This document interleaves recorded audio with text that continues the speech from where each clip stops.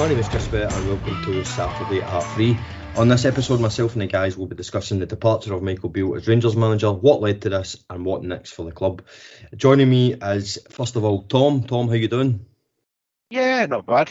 Yeah, just thinking we're overdue talking about a new manager at Rangers, so yeah, good to chat.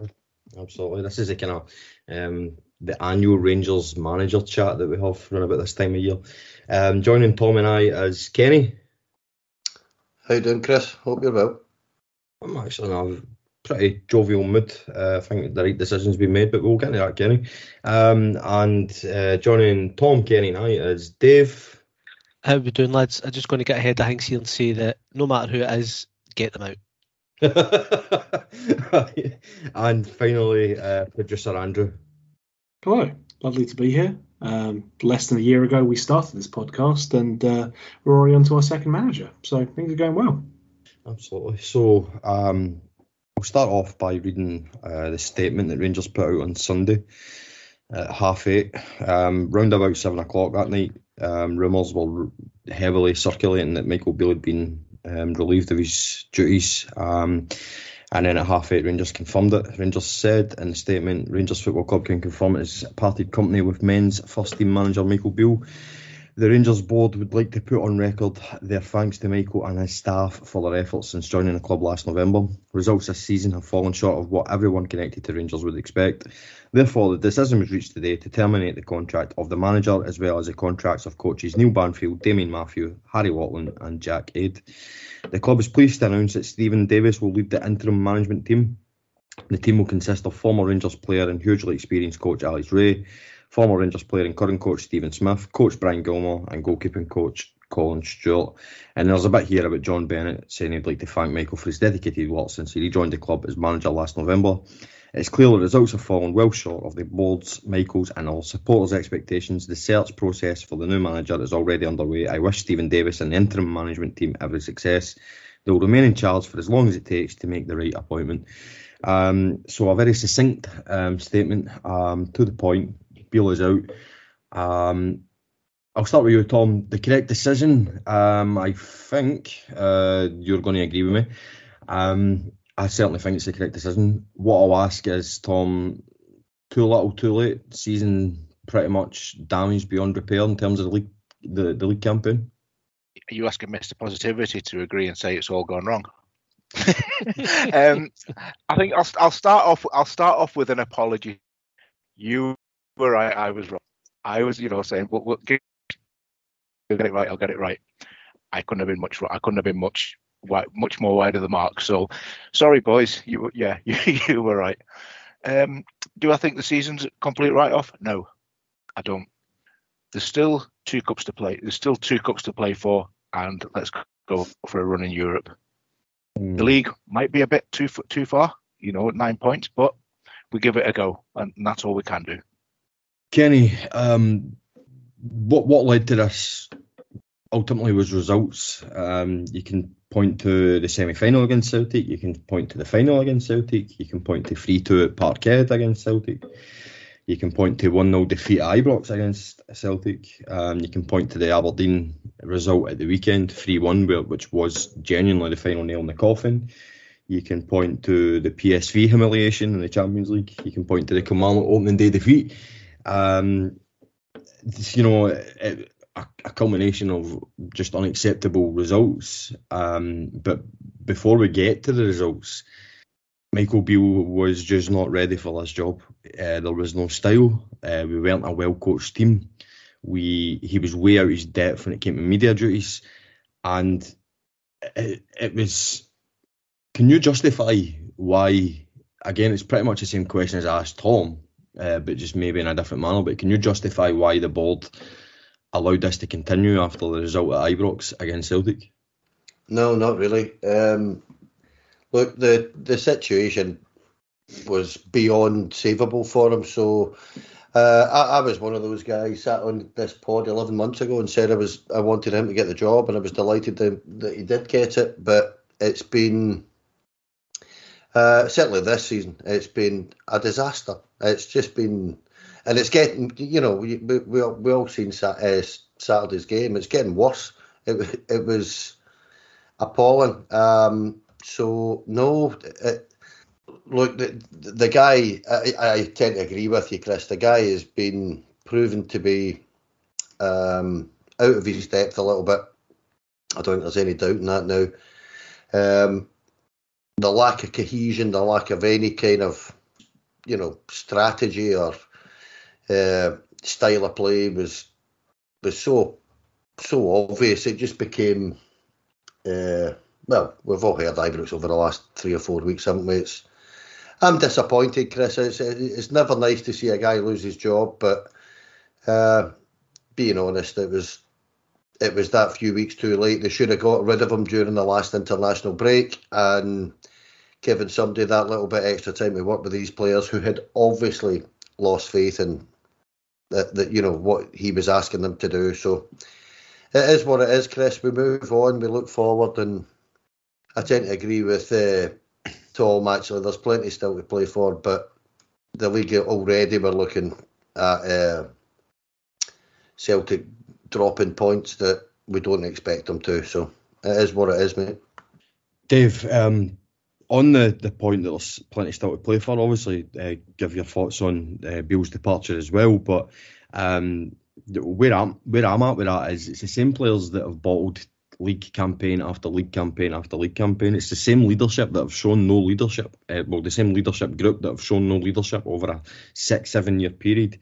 It's then been supplemented by very, very poor players brought in at a very, very big expense by Michael Beale, and we allowed Michael Beale, an inexperienced manager, to come in and run our football club, and we're exactly where we deserve to be as a football club. Now, the fans deserve better than that, but when you're making amateurish decisions, which we've done, replacing Van Bronckhorst with Beale, allowing Beale to have full control over all aspects of the football club. I mean, remember, Michael Beale effectively appointed Zeb Jacobs as head of youth development. He was running that football club. He was the only man with football knowledge, if you will, that was at that senior level at the club, and all aspects of the football club were run by him. And it is one of the most negligent things I can ever remember Rangers doing. I genuinely thought after the Pedro fiasco, we'll never go down that road again. We've not only made the same mistake twice, but this is a more costly mistake. You can look at Pedro going, we get beat off Progress and signed a lot of dross, but not to this extent. The dross that has been signed here is just a whole new level. And somehow Michael Beale made us worse. Aye, it's actually staggering to believe. You'd have to have tried to make us worse for where we were. To go back to Pedro, at least he found Jack and Morelos, and I think did he also bring in Dorrans and Murphy? No, Murphy was there. Murphy was brought in by Murray after Pedro, but he brought in. Not a bad idea on paper, right? So not a total washout, but obviously not great. After Gio, we needed to add value to the squad because the havoc Wilson wreaked the summer before left us without a sellable asset, and I thought, okay, right, we've got Todd, Raskin. If we add another couple of players like that, we'll have some value in the squad.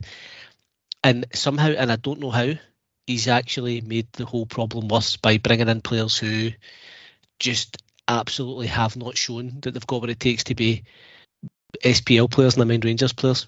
And the problem's just been exacerbated. Dessers and Lammers are making Matondo look like a shrewd move, because at least he can run fast in a straight line. They two are going to have to get paid off at extreme expense. So you're looking really at that, unless there's some sales. We've now got 3 or 4 years of FFP money tied up in they two, and they just don't look like they can cut it. So to your point about putting him in charge totally, utter negligence from Bisgrove in his first real decision. It's a real test, and he's absolutely failed it by giving the entire reins to a complete rookie.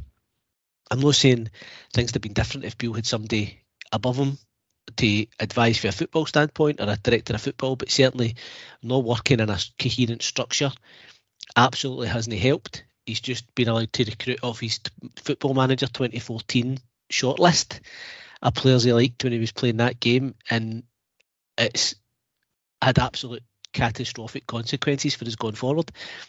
I don't know if the season's quite out of reach yet. A good turnaround for me, a cup and a good run in Europe that would salvage something out of it. Does that look likely?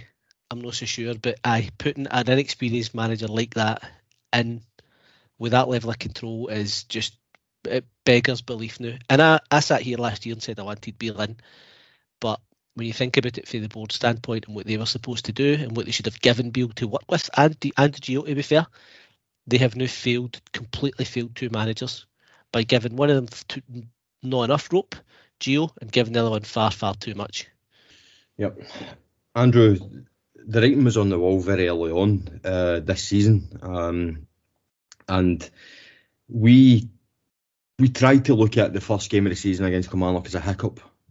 I can't even turn around and say it can happen because it hadn't happened in 20 odd years. But, football in any given day, a team can beat another team. So we tried to brush it off as a one-off, but the signs were there in pre-season that there was no cohesion there. The team was a fucking mess. There was no plan. He was signing players to he said he was signing players to fit a style of play, but there was no style of play.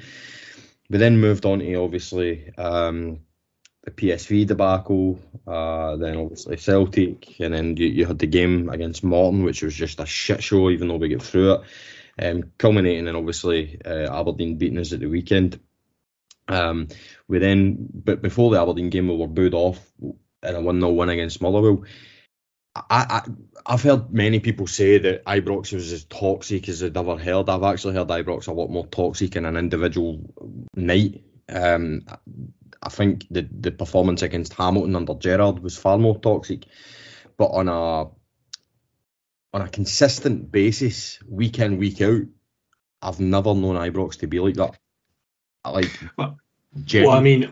was going to say with the Hamilton result, you only had a global pandemic that kind of interrupted that from becoming even more toxic than it was. Because I think if that doesn't happen, then the situation changes quite drastically at that point. Yeah, but I suppose what I'm saying is Michael Beale created this culture of sucking the life completely out of the fans, even we didn't even know that we had that life in us, because obviously the previous season Celtic got the treble and it was so fucking bad, and yet he managed to make it worse, and he managed to not just turn the team even worse. He managed to absolutely rattle the cages of the majority of Rangers fans going to the games, and that was apparent after the Celtic game. The fans had enough. The minds were made up. And I suppose it's the same question that I have given Kenny, but it has to come back to this. Why was he allowed to continue and even put more damage onto this season? Everybody could see that it was coming. 4 wins in a row, 4 clean sheets. There was a few people going, that's it, he's turned the corner. And, you had the kind of, Davis and Goldson hadn't been beating the league brigade. Just utter bullshit. Everybody could see this was coming. Well, Again, it comes down to this lack of being proactive. I think that's it. Like we all, I think the majority of us on this pod actually discussed after the Celtic game what our feelings were. And I think in the main, it was either he should go now or I think he should go, but the board won't get rid of him. And then I think Tom was a sort of outlier saying, we'll give him a chance. I'm sure it can't get that bad, right? But we've already heard from Tom today. So, look, I think you can forgive certain things. There were excuses that we could have put in place prior to this weekend's past game. During the last season, hey, he needs to get his own squad in. Pre-season, hey, it's pre-season. We're figuring out the team. Get beat off Killy in the first game. It's only the first game. These things happen. Although, as you said, Chris, they don't happen that often. Once every 20 years. And then he loses to Celtic at Ibrox. I think the loss on paper by itself isn't that bad, but for a lot of people, myself very much included, it was the manner of that defeat that was the most disheartening thing, because we went into that game with Celtic looking the weakest that they have for a long while, and we sat off them and just abjectly surrendered that game to them. And for whatever reason, we decided that was going to be the best option with one of the weakest Celtic teams that we've come up against in the past few years. That was the red line for me. And I think at that point, in my heart of hearts, I knew it was done. He's continued on for a month, but it was always going to be the next truly bad result, which I think a lot of us thought was going to be the League Cup. That was going to be the next line. I got to be honest, our expectations were low, but for fuck's sake, it was just truly awful to see that result come in. Yeah.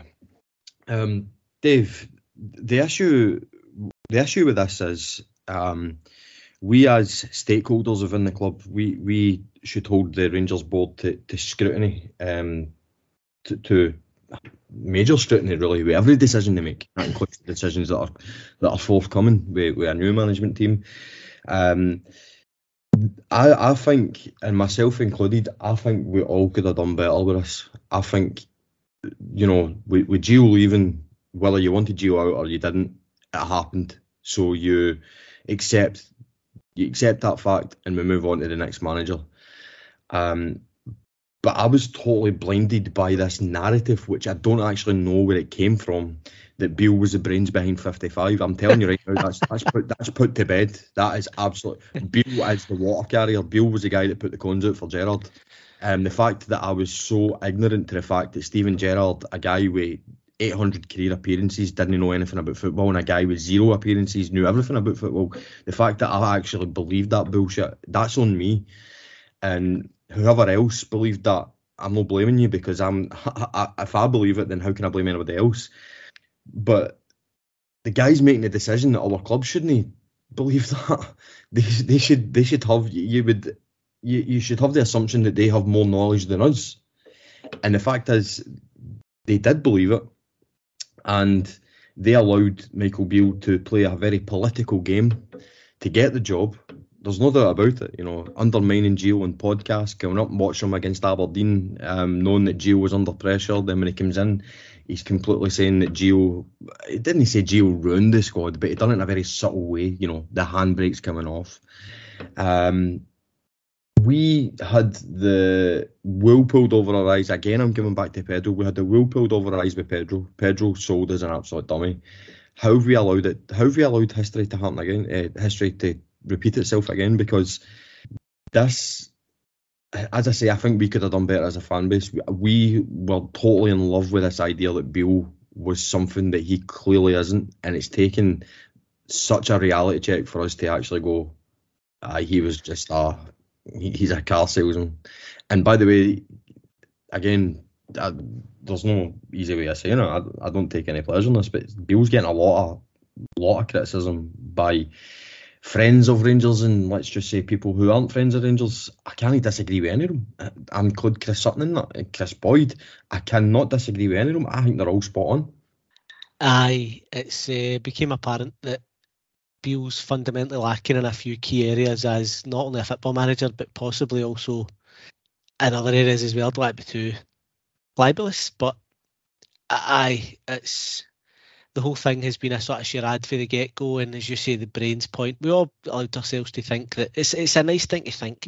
I remember going as far back as McLeish. We all thought Andy Watson was some sort of tactical genius, and then found that out.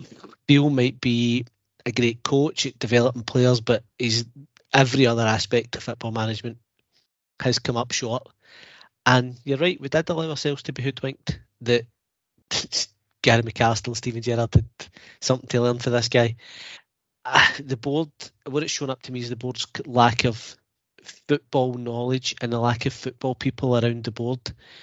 I'm kind of torn on that. I don't necessarily think you need a guy who's spent his career in the 80s or 90s and who has lots to say about the game, not necessarily all of it positive or along the lines of modern thought. We want somebody we recognise, a recognisable face in there, right? And I'm not picking them to it, but you need somebody who's at least been in the game for a long time, directing a football at various clubs, has had that experience and can advise. And it seems to me that the board have taken on board the opinions of certain individuals within that senior leadership group and went, Michael's a good guy, Michael will sort this out, Michael will do it. And they've just basically hired their pal from within Gerrard's background.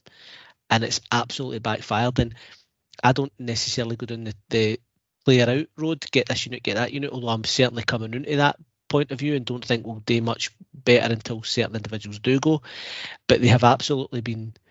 They have thrown us under the bus by going, get BEALE in. If the players have backed BEALE in this and backed the board's decision, it's been absolutely shown up what they are, what their character is like, how hard they want to work, and what their ambitions for Rangers are, because it cannot have come as a surprise that he was this deficient in so many key areas.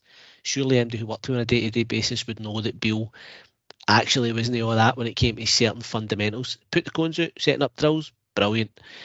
Tactics, man management, leadership, no. If you flip it, the leadership group in the 90s picked, or late 80s, 90s, picked Walter, and that was John Brown, Richard Gough, McCoist, Durrant, and look where that led us, but look at the types of character they men were. This squad have picked a manager very much in their own image. Dave, I mean, it's actually a fucking sensational point. They were winners. They wanted a guy that was going to go up to their standards.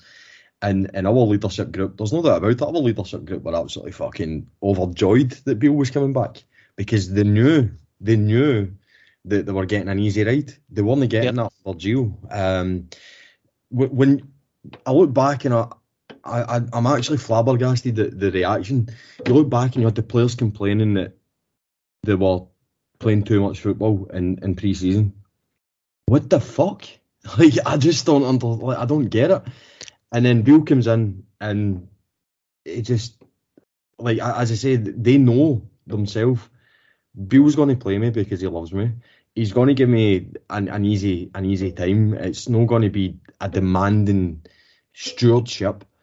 And that's exactly why he got the job, because there was just fundamental support there within the dressing room.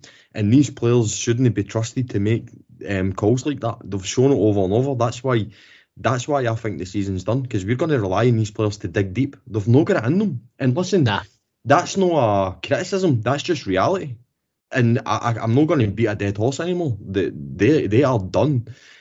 So what's the point criticising them for something they just don't have? They don't have the balls to take this club by the scruff of their neck and actually go out there and fight for us. They don't have it. So why criticise them for it? It's just something they don't have.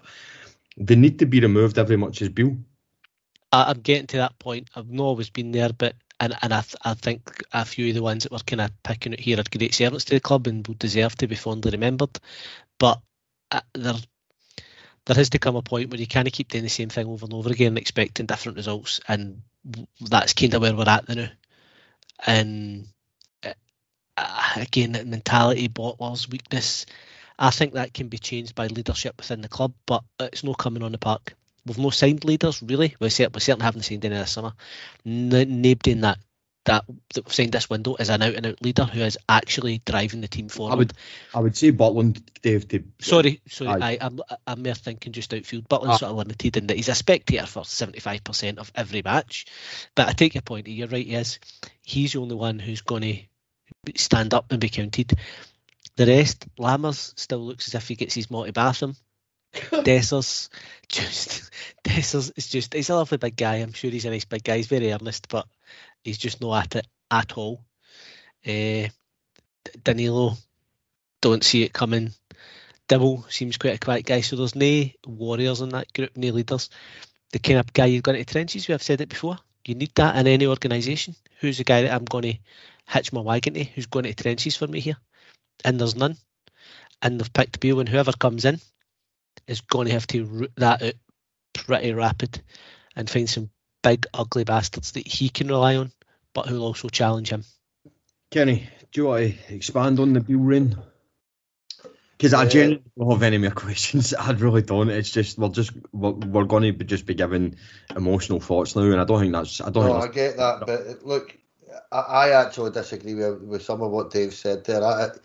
Not to sit there and have a go, because I agree with most of what he's saying, but the idea that these players can get two managers sacked within a year. You watch some of these boys. Nico Raskin's a prime example.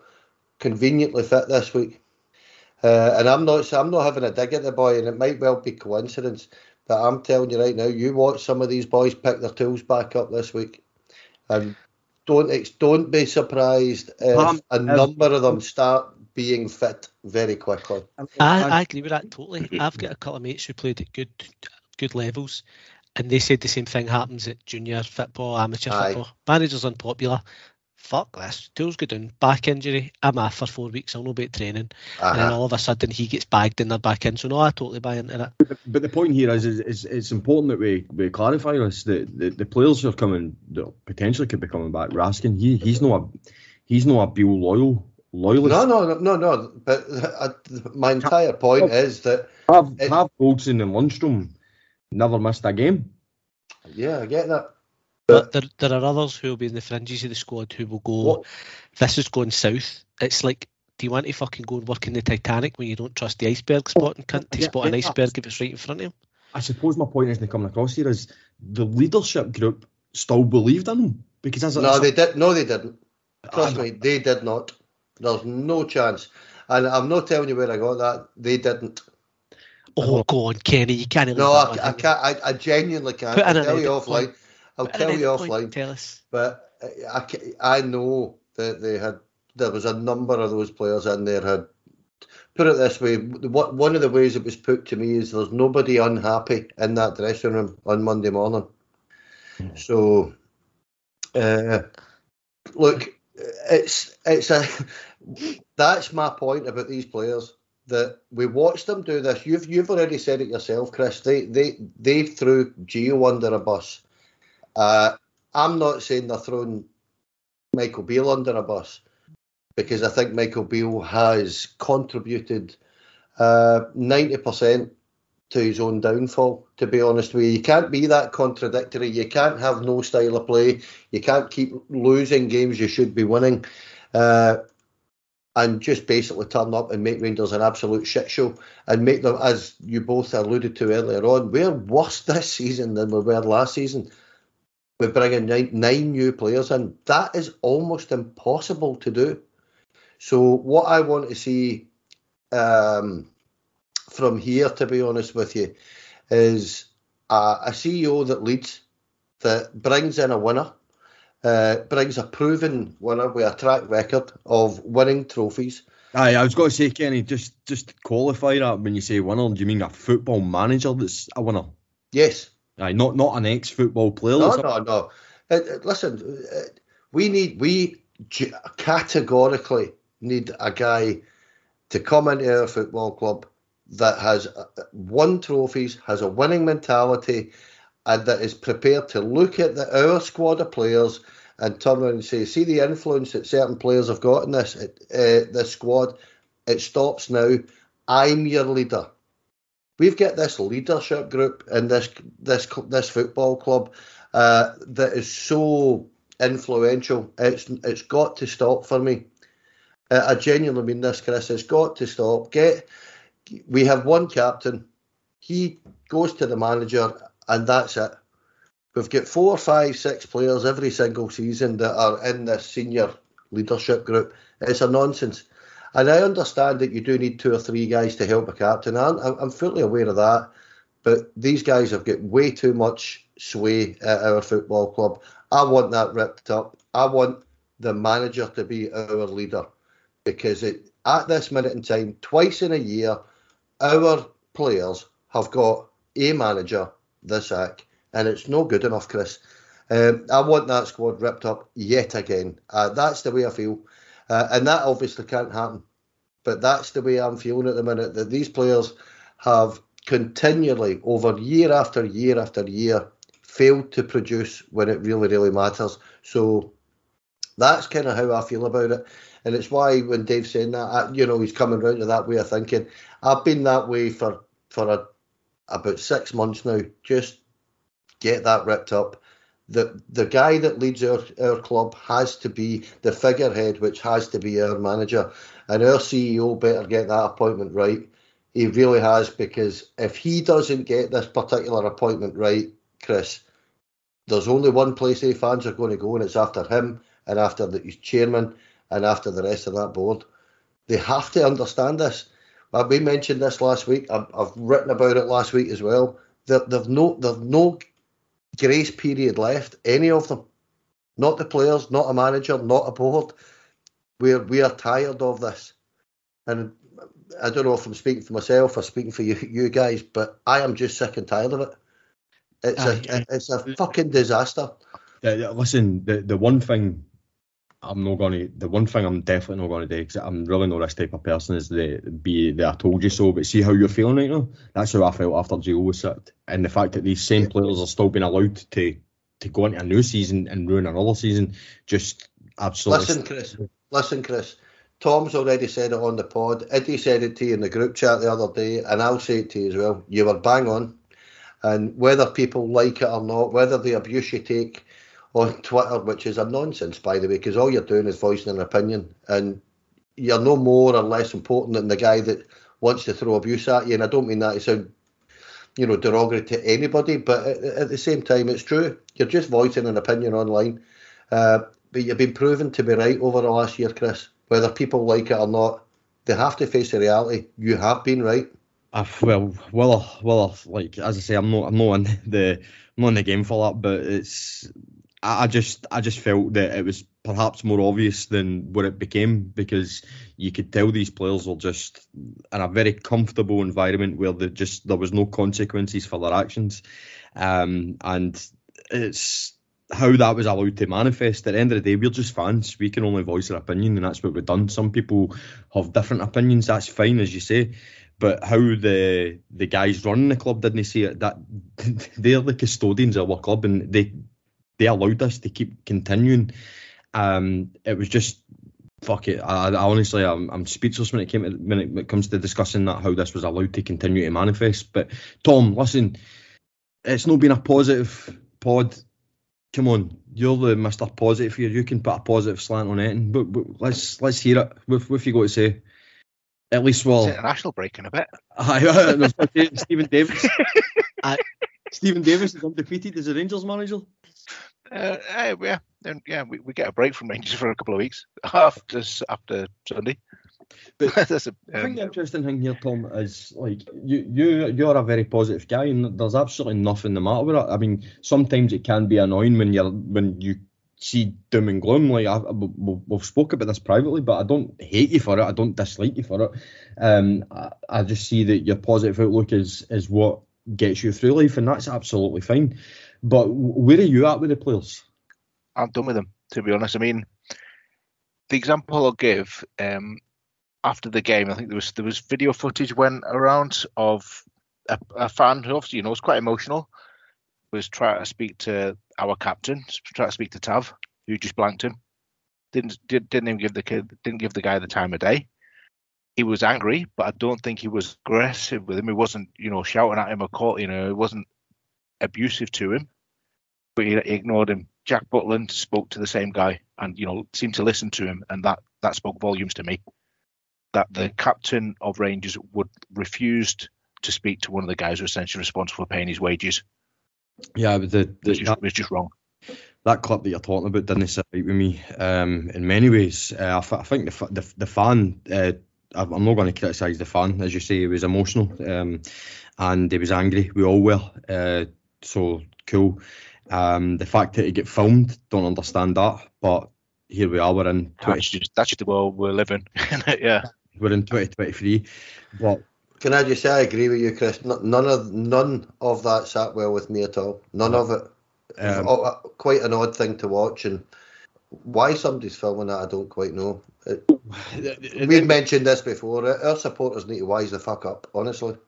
At the end of the day, it was filmed, and there's nothing we can do to change that. And the fact is, I agree with you, Tom, that I think Tav's attitude towards it, Tav was giving the boy some lip backs, do you know how we're not talking about it? It's like, Tav, fuck up. Like, seriously, talking is cheap, and this squad does a lot of talking. This department manager done a lot of talking. We're no idiots, and after nearly 10 years at the club, Tav should know that. In fact, Tav does know that. And I also kind of concede that Tav's in a pretty bad situation, because it doesn't matter. He could have come out and said sorry, and he would have got pelters. So I just, people were saying after the game, because Butland was the one that got put out in the press, people were saying, where's the captain? for once I was like, thank fuck he's not there, because I really do not want to hear the same shit for him. Keep him well away from the microphone. Like, I do not want to hear for James Tavernier after yet another failure. Didn't really want to hear for any of them, but amazingly, Jack Butland actually made me calm down and think, right, we've got a good one there. Out of many of the bad eggs, well, no bad eggs, rotten eggs, let's just say, we've actually got a good one there, and he is somebody that will uphold our standards, hopefully. But it's a bad day when you're actually thinking to yourself, the captain's not doing it. You know what I mean? He is a brilliant player, and there is place there for James Tavernier at Rangers. Tom, I'll bring this back to you, Tom. There is a place there for James Tavernier going forward. Just take that armband off him, because that needs to be a signal of intent of we are entering a new era now, because his leadership just isn't there where we need it to be. People will go, but leadership comes in performances where he's obviously digs us out of holes and stuff like that. That's good that he can, bring himself up to a standard, but he needs to bring people around him up to the same standard, and that's what a good captain does. Yep, agree. Take the armband off him. I mean, for by anything else, he's not at the standard we expect of a Rangers player at the moment. I don't know if his if his legs are going, if he's not fit enough to play the game he was. When we signed him, 9 years ago, 8 years ago. So if that's the case, yeah, we just need to have that conversation and say, look, sorry, you're not there anymore. We signed Sterling in the summer. Give him a go. I think the problem is the guy said he's a right back. I don't want to write Sterling off, but I think that genuinely is a problem. He's not good enough. I've not seen enough of him to even make that decision. But I think that's why. I think we've not seen enough of him because he's not good enough. I mean, I'm making an opinion on a boy that I've seen very little of, but I have to ask the question: why have I seen very little of him? He had a slight injury, but he's back now, and we've still not seen much of him. I mean, I did like his fast throw last week. But that's all he's really. I genuinely believe the reason we're not seeing enough of him is a right back, and he's a right back, and so is James Tavernier. And Tavernier's the captain, and Tavernier's starting regardless. He could come on with one leg on Thursday, and he gets a start. This is my kind of point where. Sorry, Tom. Beg your pardon. So I'm finished. I was just saying, give the kid a chance. Give Sterling a go. This is what my kind of point was, that whoever comes in has to start with everybody with a clean slate. It doesn't matter who's been coming in. Gio came in, same back four. Beale's come in, same back four. Listen, we've got players there, young players that, and let's not kid ourselves on here that Tavernier's had a good season, or Barisic is has been good, or Yilmaz has been good. We've got tremendous young fullbacks. Why are we not giving these boys a chance? Even in cup games and things like this. We have to see what these boys have got. And this is that's all I'm saying about this. Clean slate. Everybody starts with fucking zero. That's what I mean. You have no credit in the bank with me. That's the type of manager we need, that's going to take a look at that squad and say, I'm going to pick the best 11, and if you don't perform, you'll be getting dropped next week. The way football should be, instead of what we've got at this minute in time. Yeah. Andrew, I think it's fair to say at this point, if you're a listener and you're expecting some analysis in the game at the weekend, I'm not doing it, because what's the point? He's out now. It would be rinse and repeat of the last 5, 6, 7, 8 analyses of poor performances under Beale. It was a shit show. We are talking about the big news here. We've sort of moved on to the players, Andrew. I think that was naturally going to happen. I don't think it was planned, but it was naturally going to happen. Before I move on to the interim team and the possible replacements, can you... I'll ask each of you, but Andrew, I'll start with you. Can you summarise Michael Beale's tenure? A lot of good talk and not a lot of delivery afterwards. Yep. Short and sweet, just like his tenure. Dave? Constant contradictions, constant sound bites that didn't go anywhere, confusing decisions on and off the pitch, and he's left us with a big minging mess. Tom? Promised a lot and failed to deliver. Fair. Kenny? A mirage of an oasis in the desert or something. Kenny, you're the closest one yet. Because I'm just going to sum it up with one word. And before I sum it up with that one word, I'm sure he's a nice guy. I'm sure he does care about the club. I'm sure he did make a lot of mistakes that he regrets. I'm sure he'll look back and go, I fucking totally fucked up. But the one word is fraud. Is that harsh? I don't know. I don't think it is harsh. I think it's understating, because I could be a hell of a lot more aggressive with my language. But at the end of the day, that is exactly, we've been sold a short one here. Not for the first time with this board, by the way. But fundamentally, should not have happened. He should not have got the job. And we have to learn for this. Kenny's right. The next manager has to have a track record. It has to be a winner as a manager.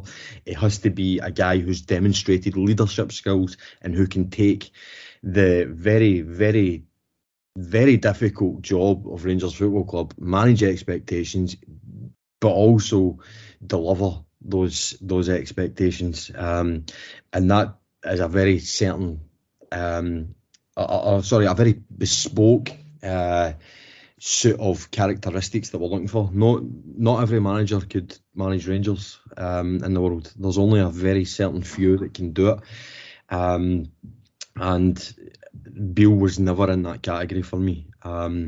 It just that is it. That is putting a bow on it, and we move on. So before we come on to potential replacements, the interim team is Stephen Davis, Alex Ray, Stevie Smith, Brian Gilmore. Stephen Davis is the official manager. Tom, listen, it's an interim team. I'm not getting my knickers in a twist here. Some people are like, oh, Alex Ray, what the fuck? He's no place in Ibrox. He's terrible manager and stuff. No, they've got a point. They do have a point, but at the end of the day, he's not going to be there long term. He's there to help us. He's there to help us get us over the line for a couple of weeks, buy us a bit of time. Stephen Davis, wish him absolutely all the best. I swear to fuck, these players have let us down a lot. See if they start letting down Stephen Davis. I'll be going up to Ibrox myself to chase them. I'll be standing at that fucking gate where they come out with their cars, and I'll be filming them going off on it. Yeah, Alex Ray wasn't a good manager. Let's get that up and out there straight away. However, we've not got him in as a manager. He's there to assist Stephen Davis. So, he's there to, he's almost the yin to the yang. So Davis, then, the calming influence as he comes across.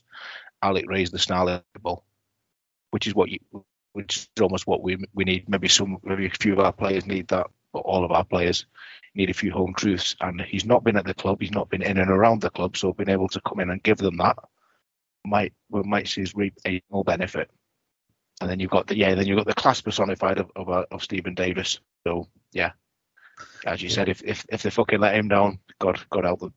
I don't hear from me. Let me tell you. I think they're that far behind him at the moment. There were anybody less. I think to let him down, there's no way back for them. Well, I think there's no way back from him anyway. But this would this would get pretty toxic. The toxicity isn't over yet, because, as I say, if they let down Stephen Davis, that's almost high treason when it comes to Rangers crimes. Because let's be honest, Kenny, whatever happens over the next couple of weeks, we could lose the next 3 games under Stephen Davis. It's not Stephen Davis's fault. No, and to be fair to whoever made the decision to put Stephen Davis in there, it's actually quite a smart move, I think, because Kenny, very left field. I would never have thought that. No, neither would I. But that's what I mean. I think it's one of those things that takes the pressure right off everybody, including the players. I'll take you back to what I said the other day on Twitter. He's just wandered in for a checkup and a bit of rehab on his knee, and the doctors went, Stephen, sit down. It's bad news. Really bad news, Stephen. Oh no, what is it? You're the manager now. Oh fuck! Oh. But it is clever, isn't it? That joke, very clever. I love it. Aye, well, fair play to you. But it is a clever decision in the sense that,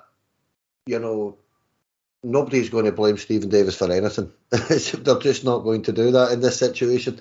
None of us will do that. So in that sense, that's clever. But the taking the pressure off the players as well, I think is really quite smart, because what Stephen Davis and Alex Ray are going to have to do is kind of, almost to a certain degree, particularly with the new players, is kind of explain to them that listen, there's a wee cuddle, there's a wee hug, how you coping, how you settling in, and trust me, lad, Ibrox isn't normally like this. It's a great place to play your football, so let's just settle down, get results, and take the pressure off these guys, because I get the distinct feeling that, from day one this season, where if you all recall, the away crowd at Rugby Park were venomous that day. They were absolutely venomous for losing that game. They get dogs abuse. Michael Beale got dogs abuse. The players got it as well. So it's been like this since day one this season. So all these new players are giving it what have I walked into? There's pressure playing football for big clubs like a Feyenoord or a Chelsea or a Norwich or whatever. These guys are all coming from. There's the pressure at Rangers, and it's the same across the city.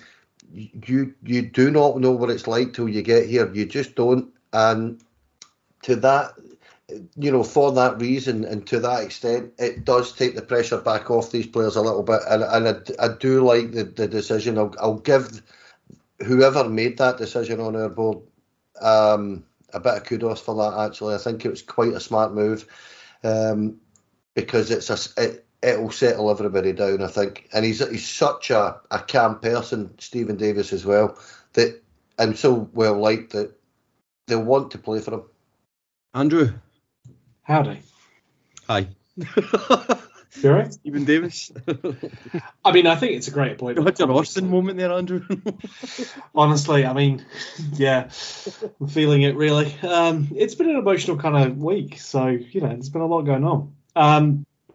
I like the complaints about Alex Ray. He's been an assistant for Paul Ince for however many goes round that Paul Ince has been a manager, and that's always worked out perfectly as far as I'm aware. So that's fine. Stephen Davis is that rare thing in Rangers football at the moment, which is someone who has that built-in credit in the bank, someone who's got a good reputation. That is few and far between in terms of people who have that right now. So he is a good fit for that kind of temporary management role. The fact that we have 2 games now until the international break as well, where we're going to have a long period of time to potentially appoint another manager, that does give this board some time. I would hope that they would take that time to consider their different options, make sure that they get this appointment right, because we've seen the consequences of rushing this choice, and we've seen the consequences of forcing yourself into a move quickly and at haste. So there isn't that need to do that at this point. So I would hope that the boards take their time. Stephen Davis is going to work just fine as a caretaker. Of that, I have no doubt. But we'll see. It's unfortunately it's the same squad of players that he's got to work with. Dave, I know you're a big Davis fan, just like myself, and I know that you're going to take this very personally if these players let him down. Sorry. I think he'll be a success in the role. I think Davis is the perfect temperament to be a manager, or generally, but I think at Rangers, he's got the calmness, the cool head. He's not overawed by it. Another thing that I wanted to say earlier is I'm fucking sick of managers coming in and talking about what a privilege it is to manage at this great club. Just fuck up and do the job. We know how great a club it is. Don't try and get us on side with that shit. If you're hitting out with that, you're out your depth. I don't remember Walter ever coming out with that patter. Not regularly, anyway, maybe in the odd interview, but what a privilege it is to manage, and it's fucking this and that. Shut up, Michael. Just do the job. If you're overawed by this, it's not going to work. I don't think Davis will be. He knows the standards, the expectations. He's seen it firsthand how great managers, Walter, do it at Ibrox and what he did to make it work, and the kind of principles of man management and media management that he applied.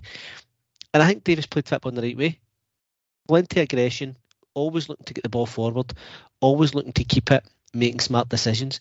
It doesn't always work like this. Players moulding teams in their own image, but if there's anybody you want to mould a team in their image, for me it would be Davis.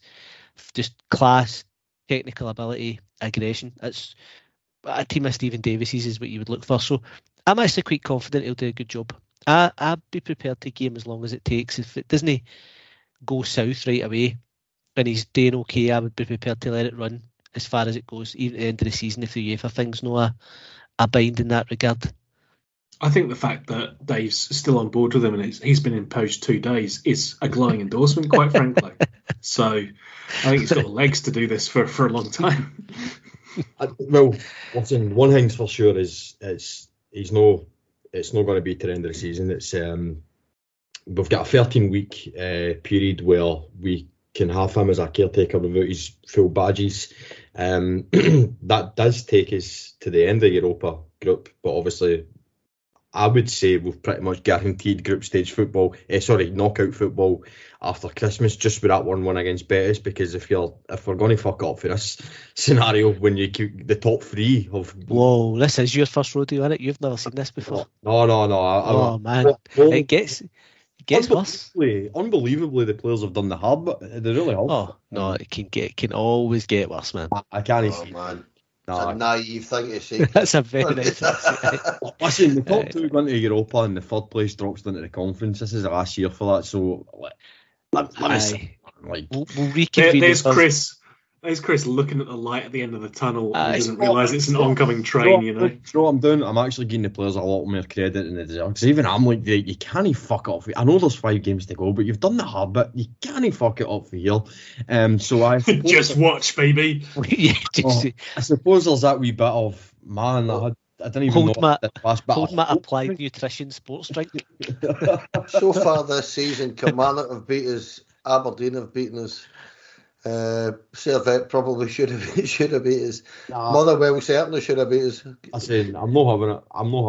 We'll be Southern fine. Europe's a bit of a graveyard for us. We need to go there twice. We've struggled in places like Famagusta. We go to Spain. What's happening here? Chris has become the fucking voice of positivity here. The world's gone upside down, man. Well, my overall point wasn't really to praise the players. It was just to say that Davis wasn't getting the job. So just to bring it back round to the negativity. let's just agree that whatever happens in Europe, we're not getting grannied this time round, for as opposed to last season. What happened, right? We're not getting grannied. Take the positive. It's the small things, Dave. It's the small things. Listen, the potential new managers, I've kind of whittled it down to a short list of 3, as has Rangers, I think. Kevin Muscat, Janssen from AZ, and Frank Lampard. We can discuss potential other ones, but I think it's going to be one of those 3 that will be the new Rangers manager. Listen, we all know who I'm going to talk about. I will leave myself to the end, but I'll open up to the floor. Tom, who's your preference there?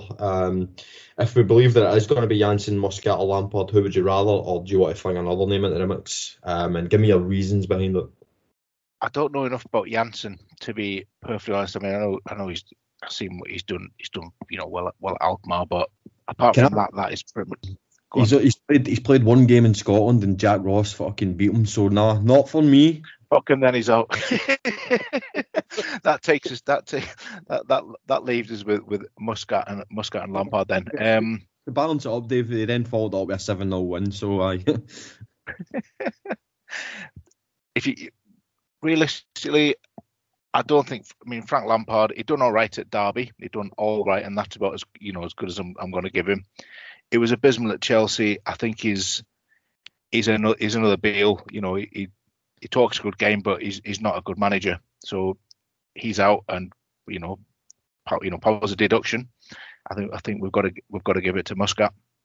So yeah, so I'm on board. I'm on board with giving it to Muscat based on those 3. I can't think of anybody else. Just want to make it clear that Tom wasn't paid for that. So, Kenny, I'm interested to hear your thoughts because you've been quite quiet about it. You've not really given a strong view in terms of who you would prefer. Maybe you've ruled a few guys out that you wouldn't like, but in terms of who you want, who you thinking? Well, here's the thing. I'll say my wee piece here because you're obviously in some of the same group chats as me, or similar people to me. And you've heard the same kind of thing, that basically they've got it narrowed down to 3 folk already. And I don't know if it's me, and I don't know if it's just because I'm that wee bit older and I ponder on things a wee bit longer. But I'm looking at that and saying, he was sacked on Sunday and we've got it down to 3 folk already. I find that mind-boggling. Honestly, of all the managers in the game, all over the world, we've got it narrowed down to 3 already. I can't understand that. That sets alarm bells ringing for me, to be honest with you. Genuinely, that's not due diligence. Honestly, they're dismissing people out of hand. Obviously, if they're doing that. Also, you'll have heard this stuff about Janssen as well, that he's still in a job, and I'm not sure they'll be wanting to necessarily having had to pay out the compensation for Michael Beale and his team. I'm not quite so sure they'll be wanting to pay too much of that to AZ Alkmaar either, so not sure that'll happen. Kevin Muscat. I think just sorry to cut across you there, Kenny, but I think when it comes to Janssen, I think the accepted narrative here is he's interested, we're interested, but we can't meet that buyout. So it's a no-go unless Bennett really pulls rank and digs deep, because it's going to have to be a...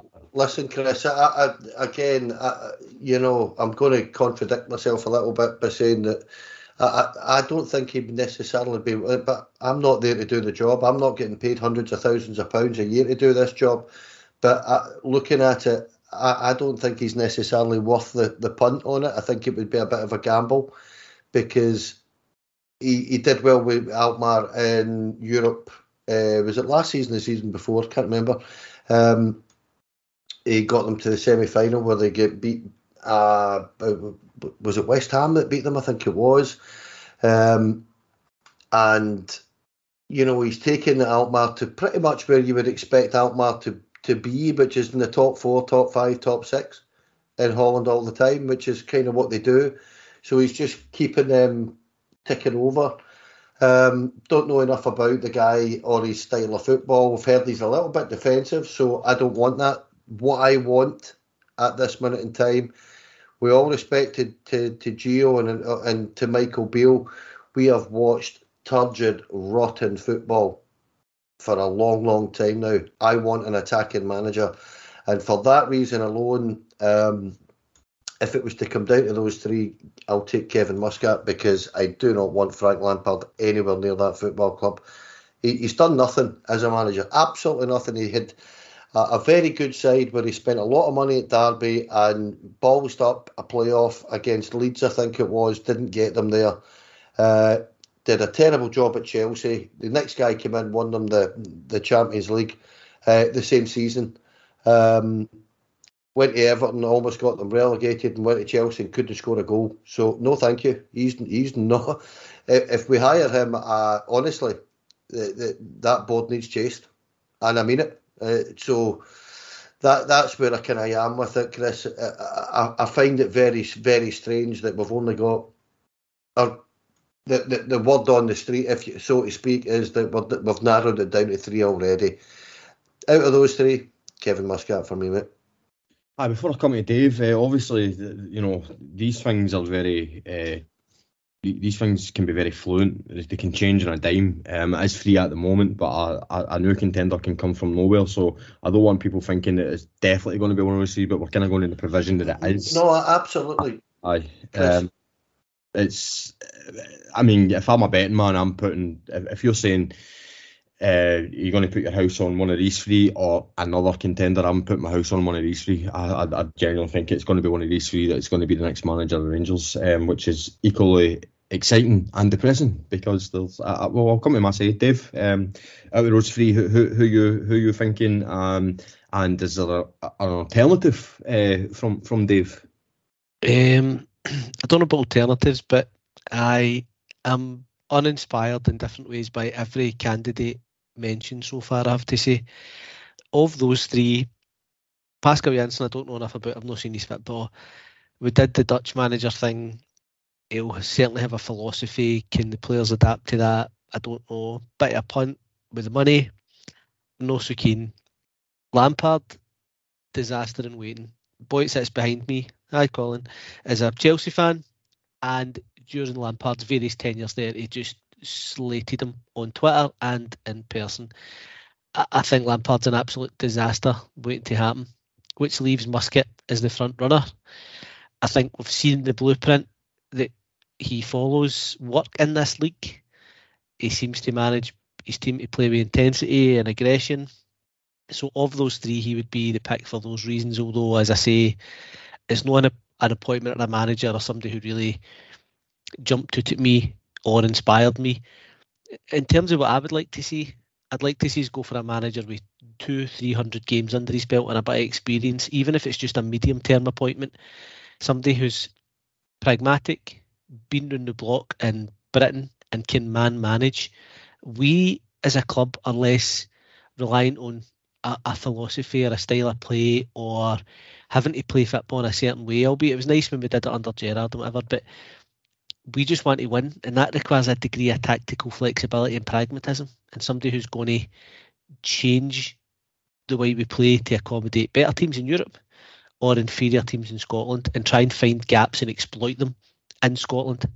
One thing Gerrard never did was change it up and play two big strikers, for instance, against teams that sat camped in. So we need somebody who's going to identify weaknesses and exploit them. That's essentially what Walter did.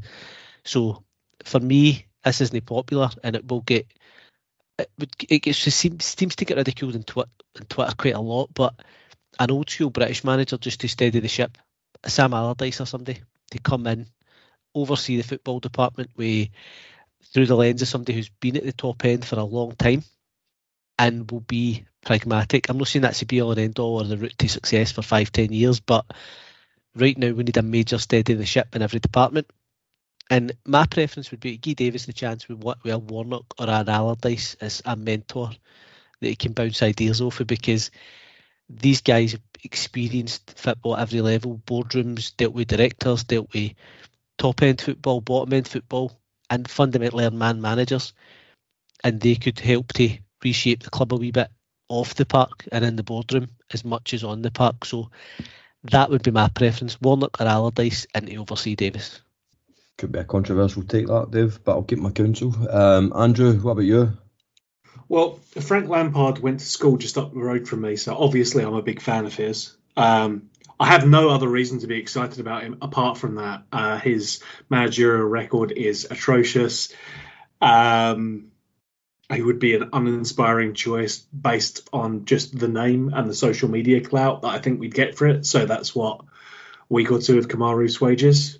So for me, an uninspiring choice. Kevin Muscat's the front runner as far as things are concerned. He's doing very well in the bet odds at the moment, so that looks more likely. The problem is that I have with this, Chris, is that unfortunately, and I know the boys have shown a lot of contrition earlier by saying that you were right. I just want to put it on record now that I'll never, ever, ever say that you were right, Chris, even when you are, because I can't give you that satisfaction. So for me, Muscat's probably the best option as it stands out of what we have. I'm kind of inclined to agree with Dave, though, that none of the options are grip me in that manner to make me go, oh wow, oh yes, this is it.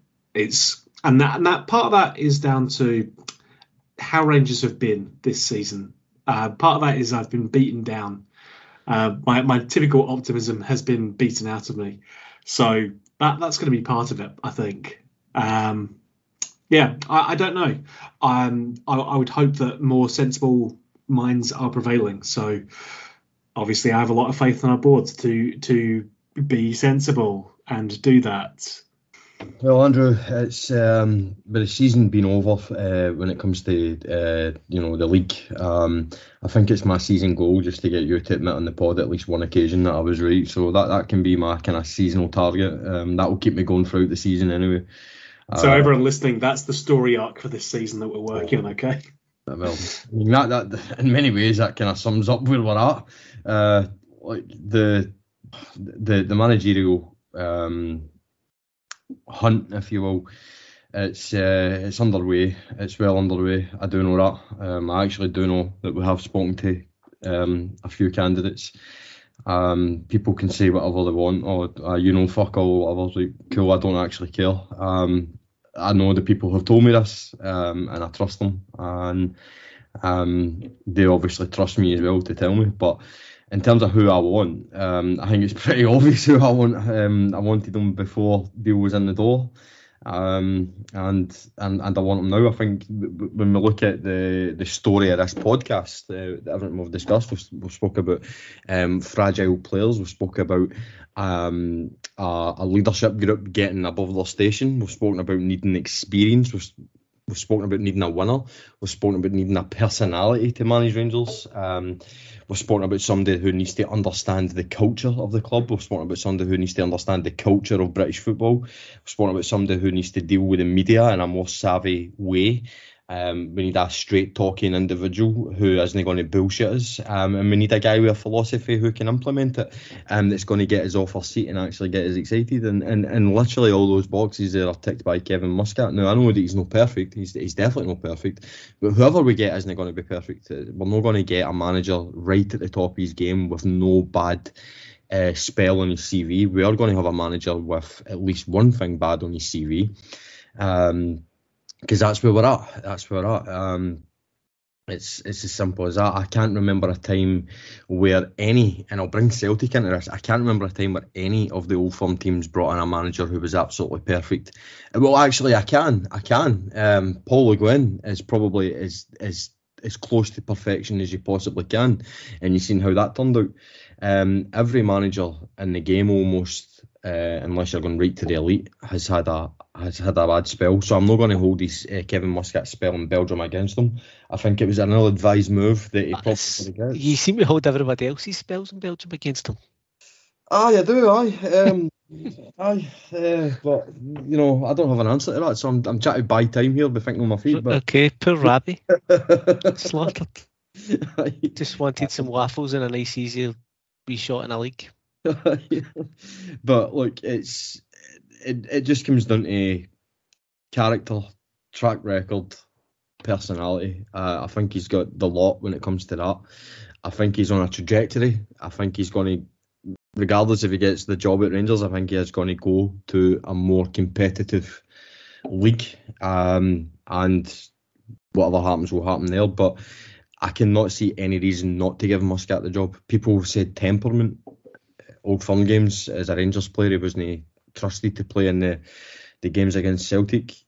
I mean, if all else fails and it turns out he's a shit coach, at least we would have that for entertainment, because he is fucking batshit crazy. Although I'm reliably informed that he's actually calmed down quite a bit as a manager. He's never lost it on the touchline as a manager, which a wee bit disappointing, because that is something that I would have loved to have seen. But again, it's not an important criteria for the job. There is no box that he doesn't tick for me. I think he's the perfect candidate in every way, because whoever comes in needs to make big decisions right from the get-go, and they have to deal with a potential backlash. There will be a backlash.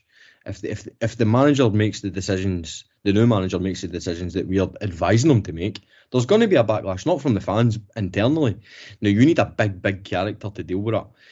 I can tell you right now, Beale was not that character. He would have folded. Gio would have folded. Gerrard could have dealt with it. Gerrard definitely could have dealt with it. In fact, many players were bombed out of the club because Gerrard wasn't having them. So we need a guy that can deal with that, and Muscat for me definitely is that guy. We need a guy with a style of play. I think his style of play is going to be exciting, as Dave alluded to. There's a track record now. There's a body of evidence that style of play gets the team with the bigger budgets in Scotland over the line more often than not. Because when you attack Diddy's, you will get your rewards, and I think one of the drawbacks could be, if you're going to flip the coin, is that is the only way that he can play. But if it works, you're obviously going to be fine with that. And another bit of criticism is he only takes over Postecoglou teams. In actual fact, every Postecoglou team that Kevin Muscat has taken over, he's improved. So there is a bit of substance to that, but when you actually look at if you're not lazy about it, and lazy is looking at Postecoglou was a manager of Melbourne, Postecoglou was a manager of Yokohama, and then Muscat gets the job and he just continues doing what Postecoglou does. That's the lazy view. If you actually look into it and getting the kind of the nooks and crannies of it, he's actually improved the team. Whether it be points per game, whether it be actual points, whether it be goal difference, whether it be a longer sustained period of success.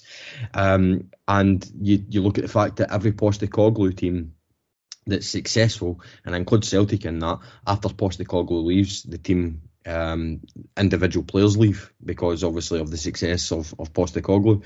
So Muscat's had to come in and rebuild certain aspects. For example, we see it here in Scotland, Daisen Maeda was a Muscat player. He left him. Now Maeda's not a sensational player, but when you look at how Maeda plays, he's a massive asset to Celtic. And you're going to tell me he wasn't a massive asset to Yokohama, where he scored 25 goals in 33 games, and Muscat was able to replace him. So and on that respect as well, it opens up a new market. Muscat will know players. Today he's just beat Shandong in the Asian Champions League, so he'll know players around Asia, and he'll certainly know players in Japan. Well, quite frankly, Celtic have got a monopoly there. And my final point here is really, and this one I really don't get, and maybe one of you guys want to come in here and maybe try and explain this to me, but the final point is, we're copying Celtic. I have to say, it would be absolutely shite to win treble after treble after treble. It would be depressing as fuck. Like, get that shit in the bin. Okay, Celtic have maybe opened their eyes a wee bit to, and it's worth taking a punt every now and then on a successful foreign coach. And by that, I don't mean Pedro. I mean by a guy with an actual style of play, with a guy with an actual track record. And yeah, Celtic may have opened their eyes to there is a market there in Japan. So because Celtic done it first, we just don't go with it. That's just utter bullshit. Many times Celtic have copied us. When we've been trailblazers in the 90s, who cares? Who gives a fuck? It's dog eat dog out there, and we can't allow them to have a monopoly of a market and an approach to new managers because it's their thing. No, fuck off. No, I'm not having that at all. And again, I might be totally looking at this through kind of tunnel vision just because I feel Muscat's the man, but are any of you on board with that way of thinking? What, that we're copying Celtic? Aye. It's a lot of shite. That comes from them. They feel this need to, we done everything first, we done this first, that first. No, but there is Celtic fans out there, Dave, that's saying it, but there is genuinely Rangers fans out there. And I think they're anticipating that being said to them. Yeah. Kenny, does Zas and Wenger not exist now? Exactly. No, exactly. I don't know. And how long ago was that? They're the inventors of everything across the city. I wouldn't bother about them, honestly. They talk nonsense with stuff like this. But please don't think that is what is getting a bee in my bonnet here. I really don't care what they think. It's our fans. But to Dave's point, Dave may have just hit the nail on the head there. Maybe they're anticipating it and they're just kind of getting in there first, perhaps. Yeah, maybe. I don't know. But listen, it's not copying anybody anyway. It's hiring a manager. And if he happens to be playing in Japan, then managing in Japan, then it makes perfect sense. Has the guy won league titles in Australia? Has he won them in Japan? Has he won cups? Yes. Get him hired. If that's the three that we're looking at, he's the one you want because he's a winner. Doesn't matter what anybody else thinks, Chris, honestly. If you were on the fence, anybody be on the fence after my Muscat spiel there, after my Muscat pitch, if he's got Muscat fever now? No. Can I just say I'm really pleased nobody actually said McInnes? No, listen, McInnes might very well be under consideration. That's a yellow card for you, Tom. Listen, see in any other kind of in any other era that McLeish, for example, was given the Rangers job. I think he was he definitely was the last guy that we took from the Scottish League. McLeish get relegated with Motherwell, and then he got relegated with Hibs. He left Motherwell, get relegated with Hibs, and then get Hibs back up, and then he had Hibs performing reasonably well. I don't think he took Hibs down. I think he took over and they went down anyway. But aye, you know what I mean. But like you look at McInnes's record compared to McLeish's record before McLeish went to Rangers. McInnes has actually got a better record. In any other era, I think McInnes, regardless of his shit football, probably would have been at least considered or at least spoken about. But the fact is, I'm going to put it to bed right now. You knock us back once, you're fucked. aye, that's it. See, if he hadn't knocked us back, he would probably be the front runner for me now. Yeah, so agree totally. Yeah, so the McInnes is just a non-starter for me, and he'll regret that for the rest of his life, I'd imagine, and rightfully so, because he bottled the job. So that's why we're not mentioning him. We're sensible, you know what I mean. We've not completely lost our minds, but that's where we're at. Anybody else want to add anything in the managerial hunt here? Nah, I think we've covered all bases, yeah. Aye, so we obviously have got a game on Thursday. No, there's a very, very quick skim over that. Listen, the title of the pod isn't just fucking win tonight, but the message is pretty clear, just fucking win. I think we're more than capable of going on to Cyprus and winning. We need to do a turn for the fans. But I actually think, more importantly, I don't think the fans are the most important thing getting into this game on Thursday. I think the most important person is Stephen Davis. Do it for Stephen Davis. Do it for him. This is his absolute. This is beyond his wildest dreams. He's even admitted that. Just like, if you're not going to do it for us, do it for him. A draw would be a decent enough result, but we're very much more than capable of winning in Cyprus. Anybody actually disagree with that? Anybody think that we could be looking down the barrels of a defeat here? Because I just can't see it. That they are just so inferior to us, which says a lot, really, because we are fucking awful, but there's no way they're a better team than us, and we are more than capable of going there and grabbing the 3 points. They'll fancy the chances because of where we are, because of how we are at the moment. But of course they will, but you know, it doesn't mean that they're favourites. It doesn't mean they're going to win. They will fancy their chances, but I'm confident we'll leave Cyprus unscathed. Whether that's obviously a win or a draw, I don't know. They've scored a lot of goals at home. That's all I'll say to you. With the silence, I don't think that you would share the same optimism as me. I really don't think it's a walkover. No, I don't. Whenever we go to these places, Southern Europe, it'll be a hot, sweaty night. It's the early kick-off, so it'll be hot. Mad fans, albeit in a small, shitey stadium. I've seen good Rangers teams struggle against Famagusta and struggle in Greece, Panathinaikos, AEK Athens and so on. So I'm not taking it for granted, to be perfectly honest. The state we're in now, if we were flying in Europe over the last 2 or 3 years, going in with great form, I would expect to come away with the win. I'd be accepting of a draw in the current circumstances and probably wouldn't be too hard on the team with that. No, that's fair. Andrew, before we wrap up, do you want to come in with our esteemed sponsor? Yes, our sponsors who have decided to renew with us.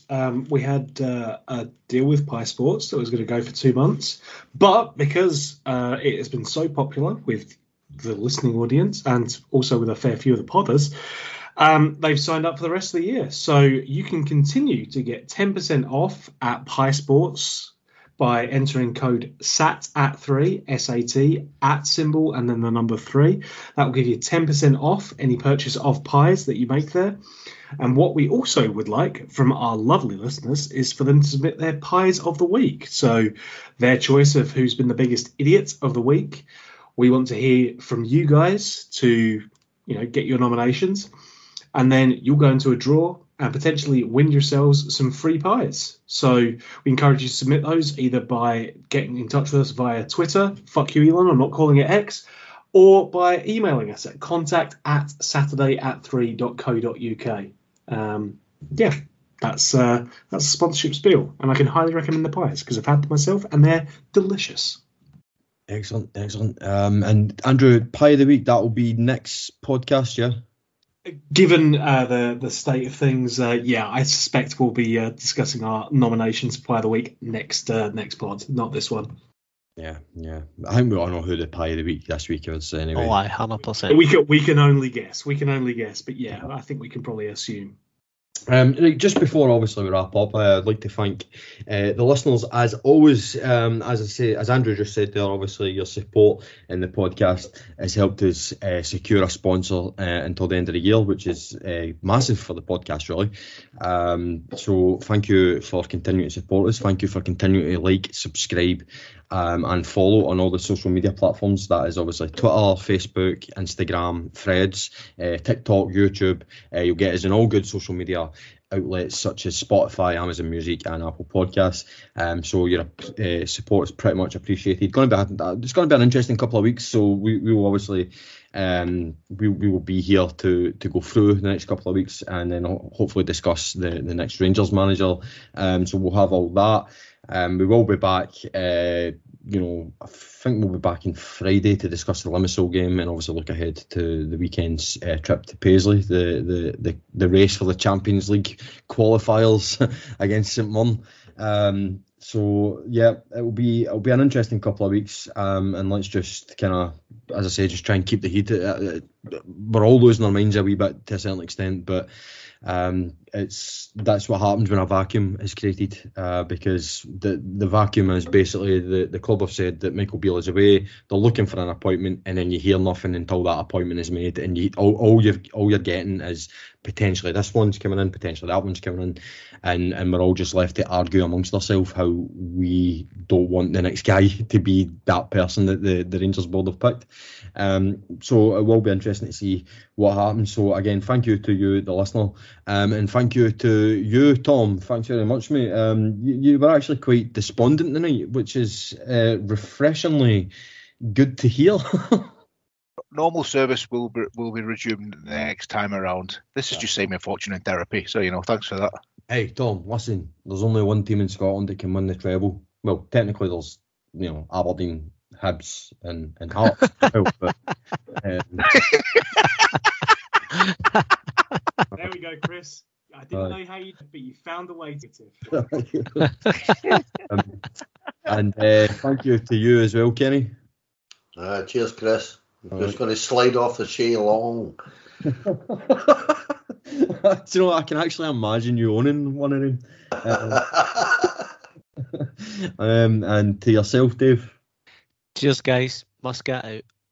I don't really want to mention this, but there is one particular candidate, and I know I'm kind of getting off on a tangent here, but there is a particular candidate of the three mentioned. Make your mind up for who that is. But the no sign across the face is already there, and he's not even in the job yet. So it could be a very interesting couple of weeks, Andrew. Frank in. I'm very excited. Don't say his name, Andrew, for fuck's sake. Bring in our terrible Essex overlords. This is it. This is my time to shine. Thank you, Andrew. Thanks very much, mate. Always a pleasure, mate. Circumstances aside, it's always good to chat Rangers. Yeah, well, kind of. And as I say again, thank you to you, the listener, and we will be back at the end of this week to discuss Limassol and to discuss the upcoming game in the league against St Mirren. So join us in.